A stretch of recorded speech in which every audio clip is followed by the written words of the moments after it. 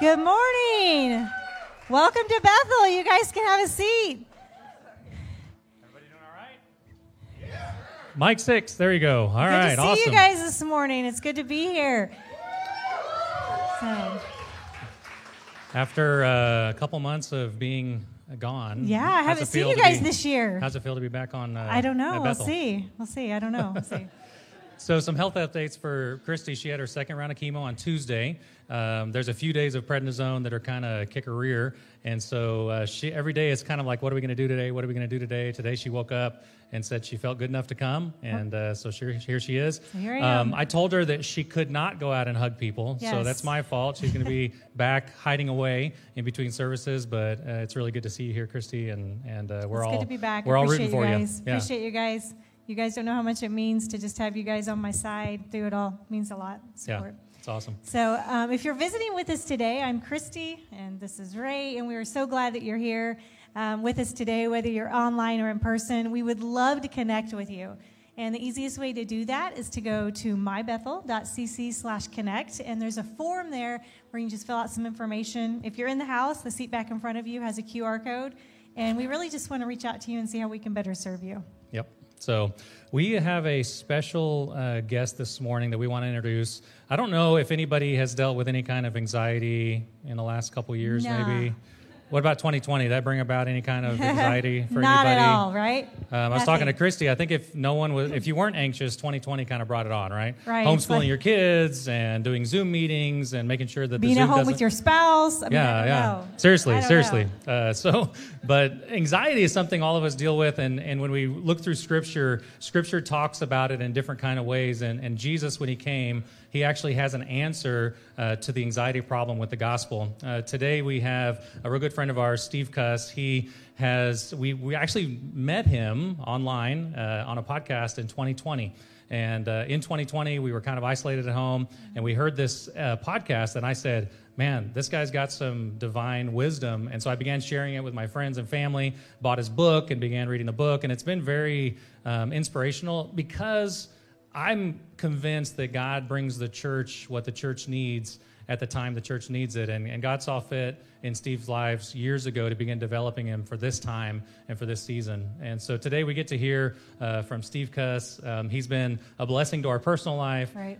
He's been a blessing in our church already. And I think you're going to really enjoy him. I was going to try to do an Australian accent but that would probably be so offensive. It would just be so offensive, so I'm just going to skip it. Oh, you should try. Just go for it. Good day, mate. I don't know. I'm gonna skip it. But so we're super excited to have with us today Steve Cuss, and he's going to help us talk about anxiety and what the gospel has to say about it. So let's get started, guys.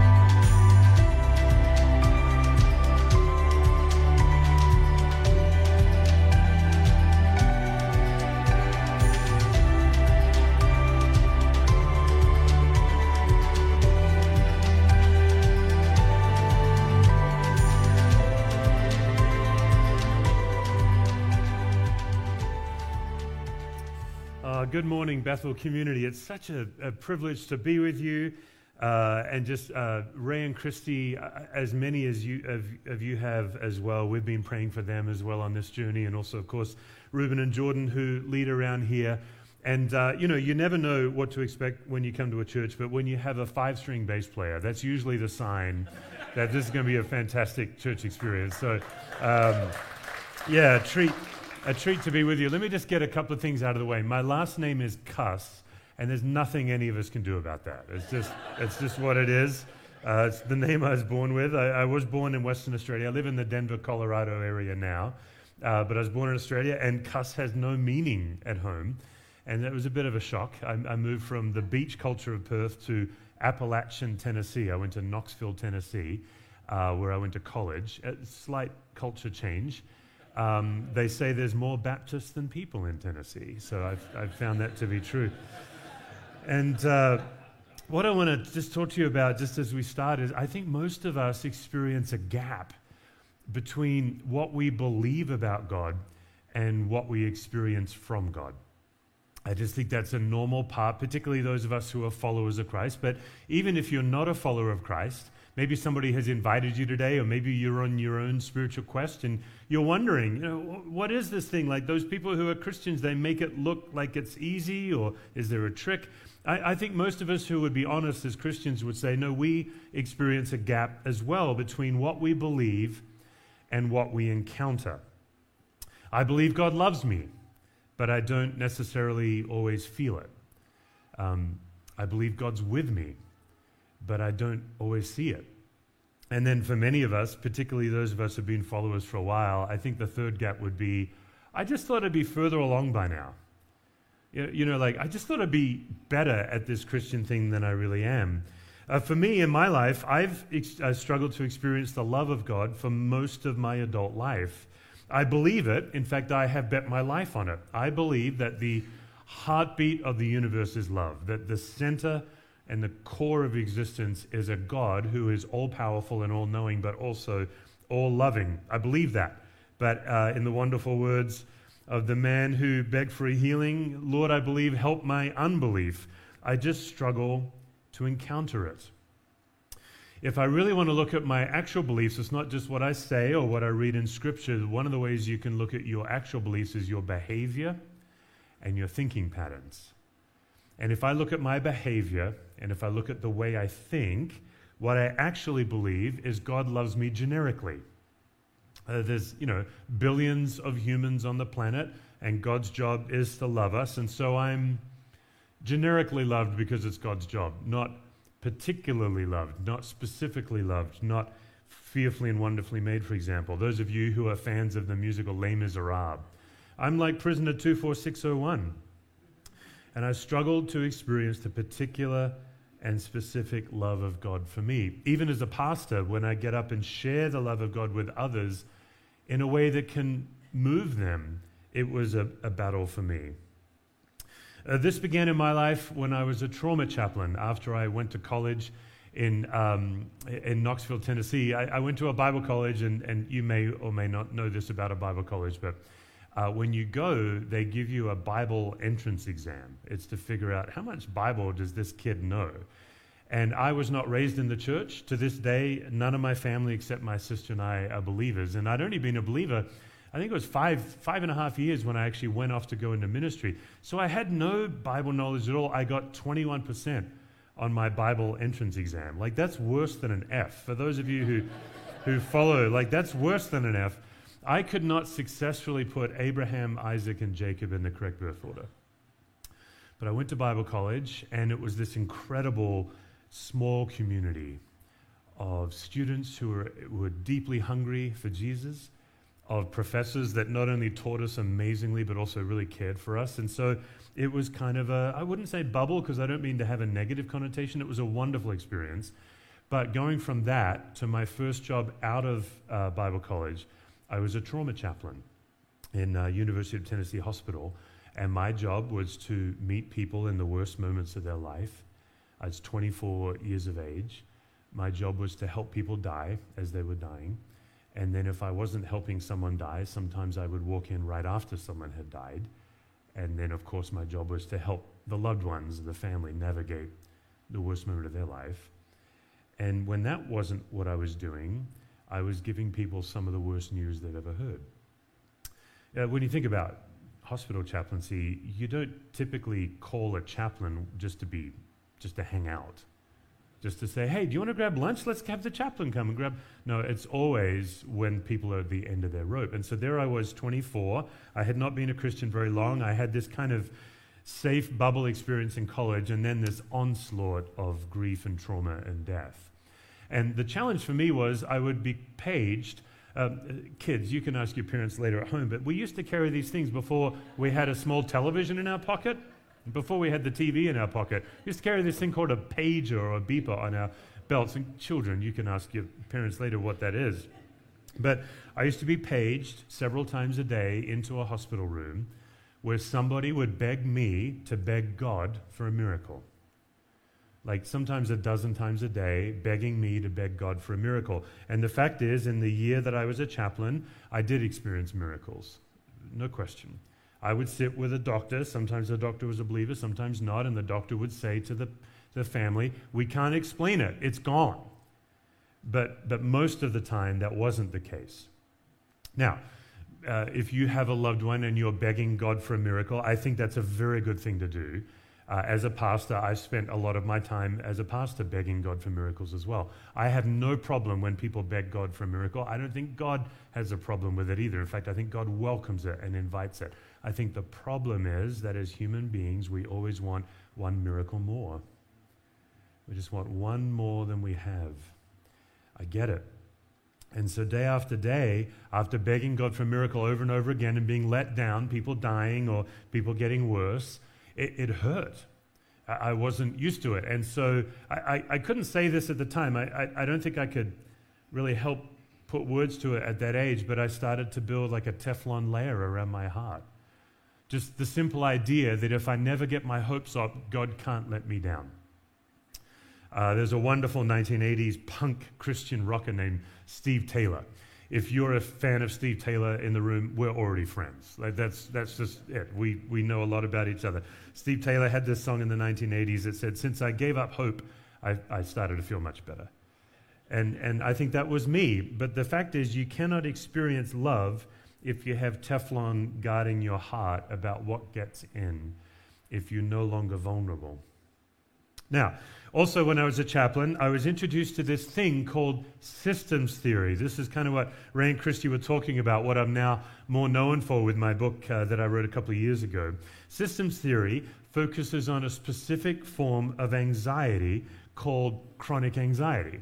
Chronic anxiety is different than trauma, it's different than grief, it's different than the kinds of anxieties that require psychiatric medicine. Those are all types of anxieties. Those are different forms of anxiety than the chronic anxiety that I study. And by the way, may I just say, as a pastor, if you or a loved one require medicine to manage your anxiety, you're under the care of a medical doctor or a psychiatrist. I just want you to hear from me as a pastor, I think that's an absolute gift from God. I think medicine is a gift from God. Psychiatric medicine can be a gift from God. Your local friendly neighborhood psychiatrist, although let's face it, some of them aren't friendly. They're just strange people. But they're very helpful at what they do, and it's a gift from God. And it is not a comment on your faith. If you need medical help, that does not mean that you do not have faith. In fact, some people who struggle with things like manic depression and bipolar and things like that, you have tremendous faith. Your dependence on God is inspiring and amazing. It takes tremendous courage and faith. But my field is called chronic anxiety, and chronic anxiety is fascinating because it's built on assumptions. That's what generates it. Assumptions. Assumptions that we have about ourselves. Assumptions that we have about how other people will treat us. And assumptions that others place on us. And when your assumptions are violated or broken, this thing shows up called chronic anxiety.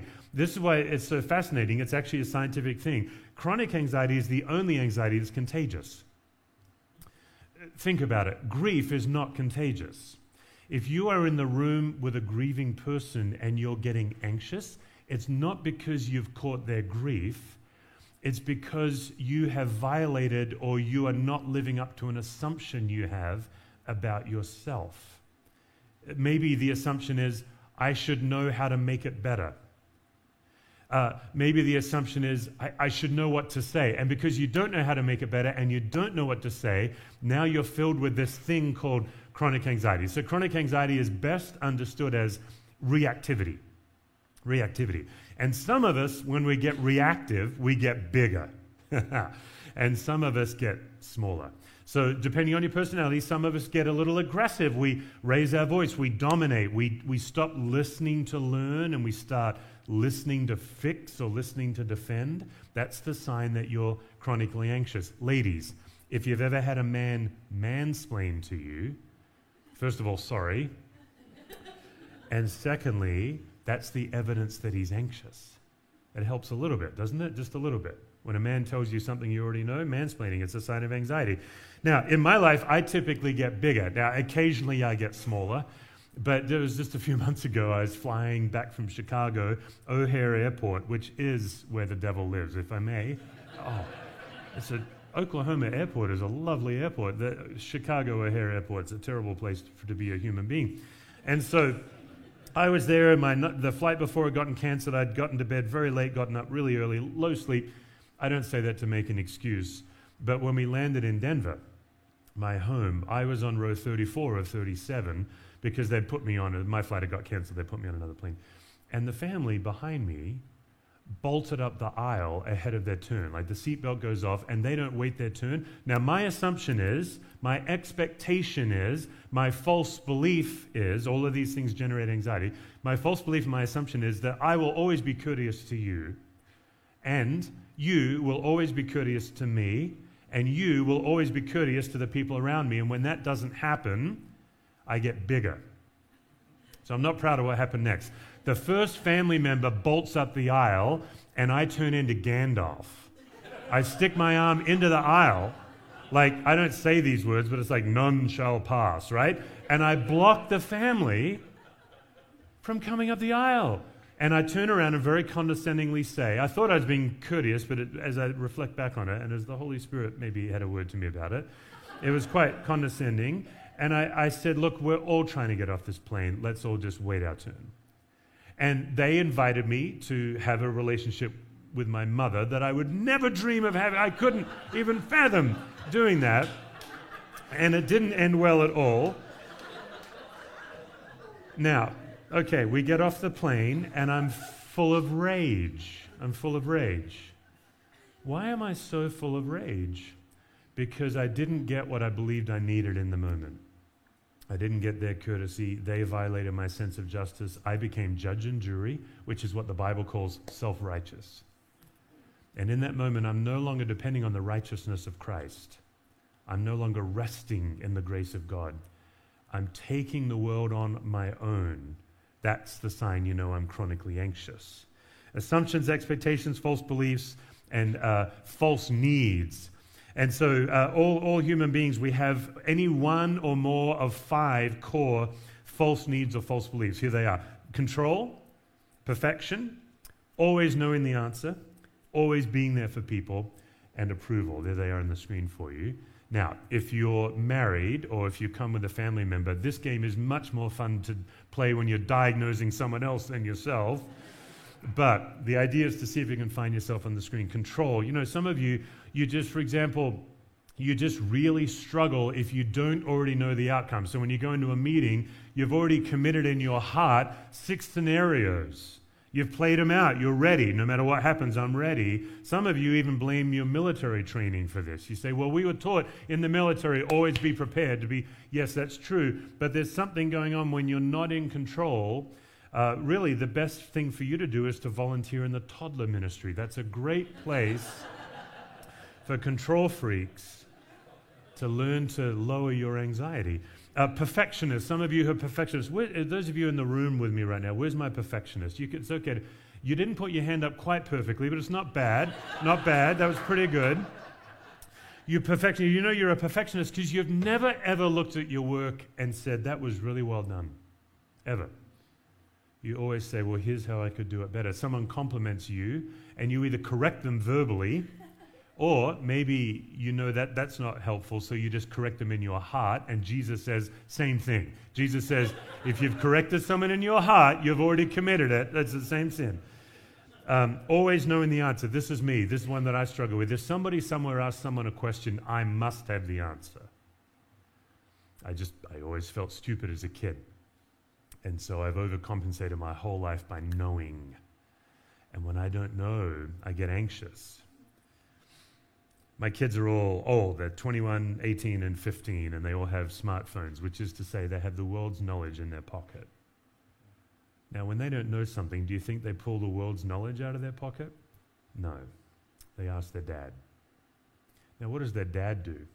You think their dad would be a good dad who would say, you know what, you have the world's knowledge in your pocket. Why don't you check it for yourself? Because that would actually equip them to face the world when dad's not around. But no, dad doesn't do that. Dad pulls out my own smartphone and Googles it in front of them.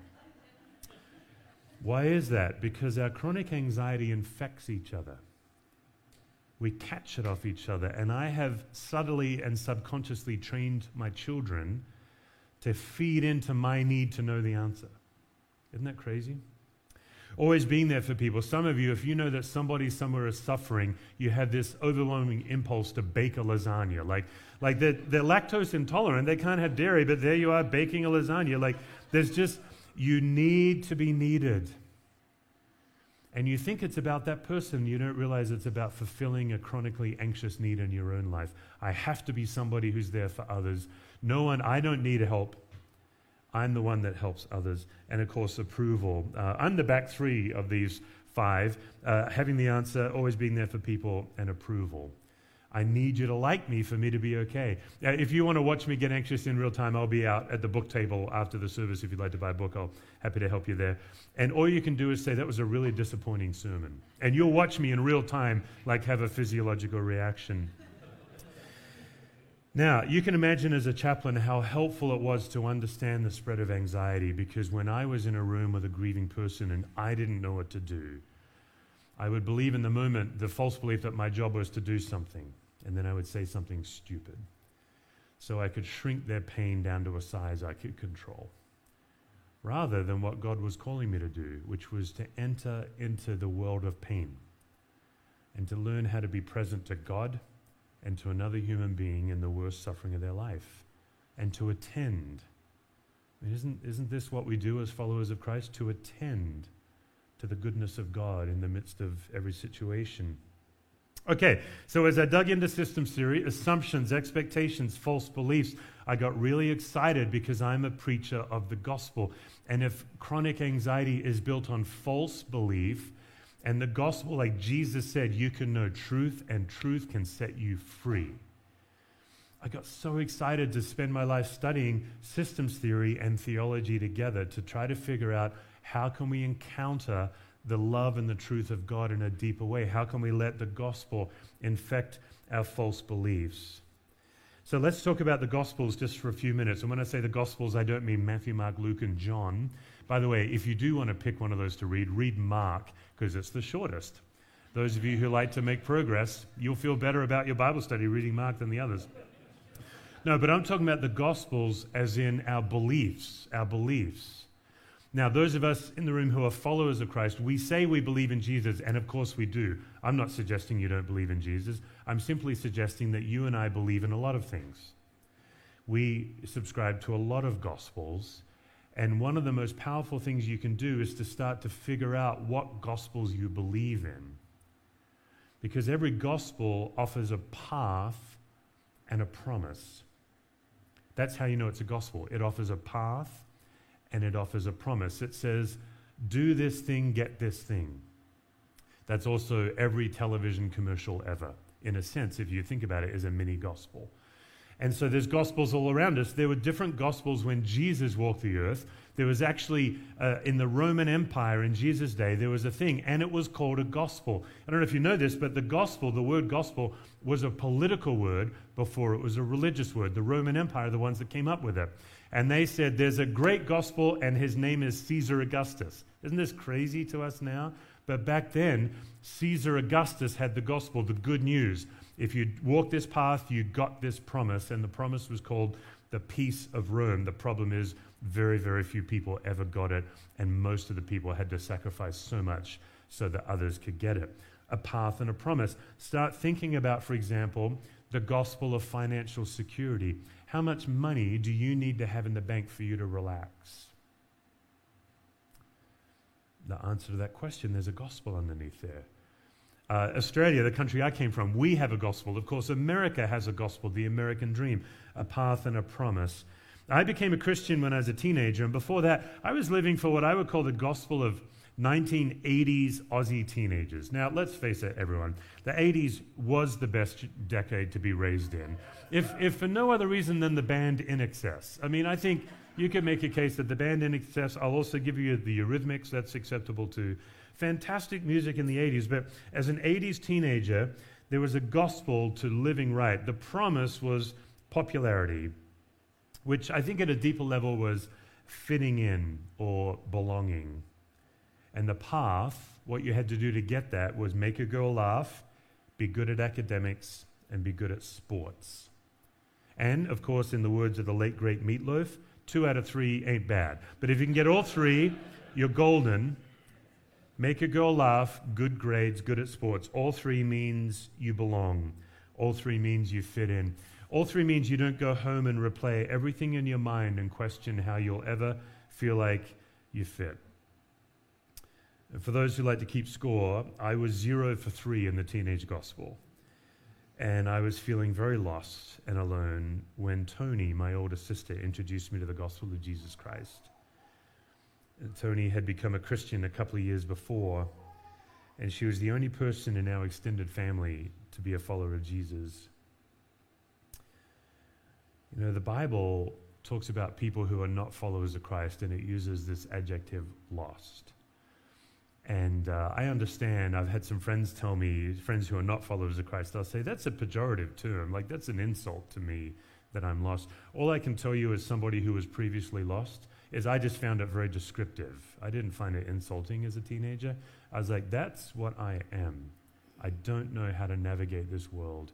And therefore, the discovery of being found by the God of the universe was life-changing for me. But chaplaincy and pain and Teflon around my heart, it started to pay a price. And I stopped being vulnerable, and I stopped reaching out to God. I want to move now, just as we wrap up, to talk about the gospel of the way we think. If chronic anxiety is built on assumptions, that means that we have assumptions about ourselves and how we must be for the world to be okay and for us to be okay, and how others must treat us.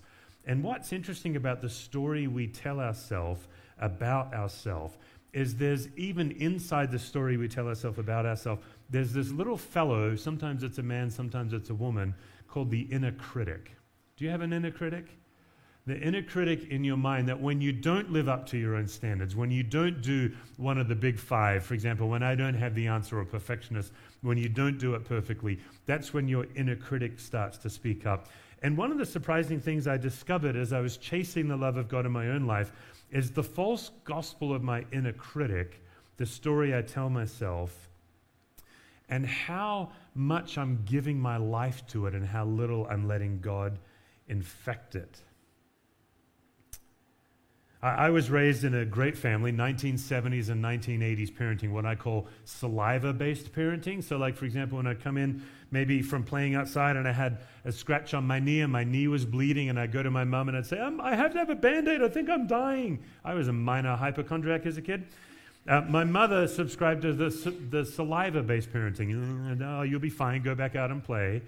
And so what happened in being raised in a family like that is the idea, the story I tell myself, that others have it worse than me, and whatever I'm going through, it's not that bad. Others have it worse, and it's not that bad. If you want to have a deeper encounter with the love of Christ, you have to be willing to do the uncomfortable work of thinking about the way you think and testing your assumptions, because assumptions is what generates chronic anxiety. Chronic anxiety is what's based on false beliefs. So if you can learn to think about the way you think and test your assumptions, you can have a deeper encounter with the gospel of Jesus. And so this idea that others have it worse and it's not that bad. Now, here's what's interesting about this. That's true in my life. Pretty much anything I go through, there's always somebody that has it worse than me. And whatever I'm going through as a general rule, it's usually not that bad. The problem is, when you operate out of those assumptions, you don't ever approach God for anything. even now, I've been doing this work on my own experience of the love of God. I've been doing this work for almost 10 years now of actively engaging the particular love of God for me. But even now, a friend of mine will reach out and say, Steve, how can I pray for you? And I'll always look over my shoulder at somebody that I can tell them to pray for. It's very uncomfortable for me to say, well, here's where I need prayer. Over the course of my life, I started to build this unintentional self-sufficiency, which is what the Bible calls self-righteousness. I never approached God for a need. And you cannot receive the particular love of God for yourself if you're never coming to God in need. What message does your inner critic send to you? And how would you describe it to someone? If you had to say the message of your inner critic when you don't live up to your expectations, your assumptions, what does it tell you? One of the messages my inner critic says to me is it kind of leans on its back foot and it crosses its arm and it's very condescending and it says, you should know better by now, buddy. You should know better by now. Whatever it is, whatever I did, you should know better by now. And then sometimes when my inner critic is really going to town, I remember one time I was fly fishing. You know, when I moved to Colorado, I realized it would be a sin to live in Colorado and not fly fish. It's bad stewardship. So I picked up fly fishing, and I remember being knee-deep in a trout stream, and I can see the trout are feeding. They're feeding, and everyone around me is catching, and I'm trying every fly, every depth, every presentation, and I cannot catch a trout. And my inner critic says, see how stupid you are? You're so stupid, you're not even smarter than a stupid fish. No. That was 2016. That wasn't that long ago. It was not that long ago. What does your inner critic send? And then if you had the bravery, maybe you're in a midweek community here at Bethel, maybe you're part of a small group. What would it be like for you to actually take turns in your small group and share with each other the message of your inner critic? Get it out. Because what chronic anxiety does is it has a gospel and it says it's all on you. Work on it on your own, keep it secret. But what the Bible calls confession, getting it out. And then what the rest of the group would do is they would write down the description. So like as I said, you should know better by now, and you're so stupid, you're not even smarter than a stupid fish. You might write down harsh or condemning or unrelenting, something like that. And now that you have the adjectives of your inner critic, you have clarity on the gospel that you're living for. Harsh, unrelenting, unforgiving. And having gotten clarity on thinking about the way you think and understanding the message you tell yourself, now you're ready to hear the one true gospel. 1 John 3, 19 and 20. This is how we know that we belong to the truth and how we set our hearts at rest in his presence. If our hearts condemn us, we know that God is greater than our hearts, and he knows everything. Our inner critic is right there when John talks about when we are in the presence of God, there is a way to set our hearts at rest. Even when our hearts are condemning us, there's the inner critic. John says God is greater than our hearts, and God knows everything. Now, I understand in a room like this, I'm probably the only person in this room, maybe there's a couple of us, who are queen saluters. Most of you like to dump tea in a harbor. There's a couple of us that we like to salute the Queen. And so the Queen, this may sound strange to you, but the Queen of England is my sovereign. I know that's weird, but she's my sovereign. And if she were to ever summon me to Buckingham Palace, I would go. And there's a certain decorum. When you walk in and meet the Queen, you just don't start blabbering your mouth. You don't mansplain to the Queen, for example. You wait, and the Queen of England gets the first word, and she gets the last word. That's the rules. Now, God is our sovereign, yours and mine. And God gets the first word, and God gets the last word. And what I noticed with my inner critic is I was giving my inner critic the final word. I was saying to God, I know you say I'm fearfully and wonderfully made, but I believe that I'm just generically loved. I was putting my opinion of myself over God's opinion of me. And one of the ways I live by faith now is I actively choose on a day-to-day basis to believe what God says about me over and above what I say about myself. And that's hard to do. So, when Jesus says, God knows the very number of hairs on your head, let's face it, first of all, for some of us, that's an easier job for God than others. Let's just get that out. Reuben, God can just take a glance, and God's like, I know that number. Whereas for some of us, he's like a monkey. He's like, oh, there's a lot of them, right? When God says that even when you're in your mother's womb, I knit you together, I knew you by name. Which one's telling the truth? Which one's the good news? I love the way that Eugene Peterson puts it in the Message translation. He says, this is the only way we'll know we're living truly, living in God's reality. It's also the way to shut down debilitating self-criticism, even when there's something to it. For God is greater than our worried hearts, and he knows more about us than we do about ourselves. The problem with my inner critic, I tried to fire it several years ago, and it kept showing up to work. I'm like, I fired you. He's like, yeah, I'm still here. And that's when I realized the movie Office Space had a character named Milton. And Milton would show up to work after he was fired, but they relegated him to the basement. And I realized the problem was I was giving the inner critic the corner office of my brain, the best real estate of my brain. So you can't stop your inner critic from showing up. He or she's going to keep showing up. It does help to name it. I've named mine Milton because it's a funny name, with apologies to anyone whose name is Milton. But you don't have to give it the corner office of your brain anymore. What would your life look like if you gave your sovereign king the best real estate of your brain and you relegated your inner critic to the basement? Your inner critic is going to speak, but it no longer gets the first and last word. So as we close, I'm just going to invite us to pray a prayer. We'll have it on the screen here. What if I were at least as blank to myself as God is? That's the gospel exchange. What if I were at least as blank to myself as God is? So I'm going to invite you to bow your heads and just give you some time of quiet to fill in the blank for yourself. What if I were at least as blank to myself? What's the blank for you?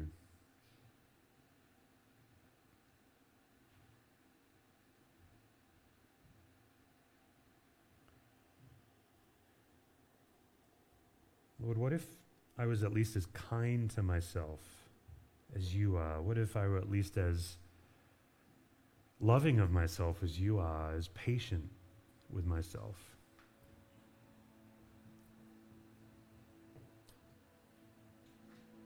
There is therefore now no condemnation for those who are in Christ Jesus.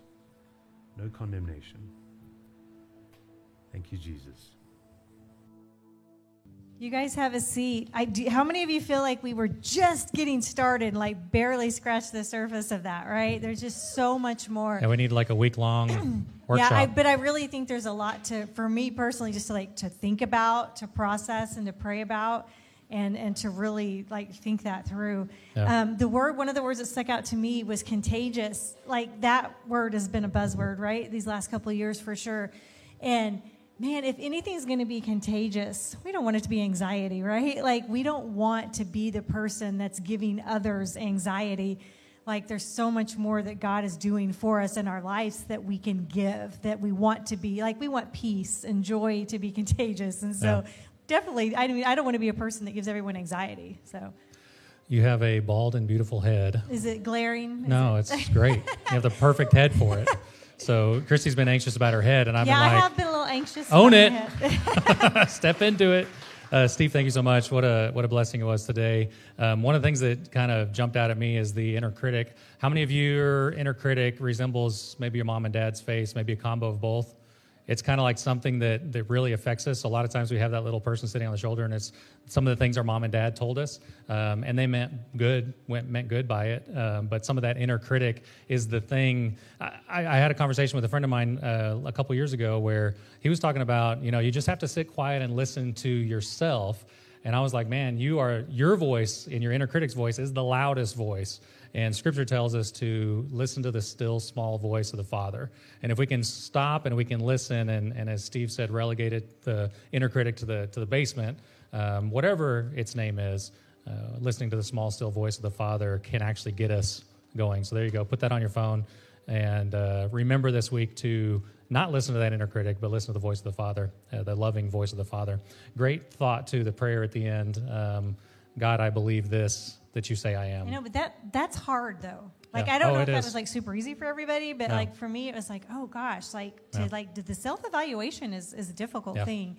And so I challenge you guys to try that this week, to really do some hard work in that. Yeah. Thank you so much, guys. Remember, Bethel, we exist to love and lead one another, to find and follow Jesus. Make sure you Now go grab remember a it. book from Steve in the lobby. They're limited, all right? So go say hi, grab a book. Love you guys. Take care.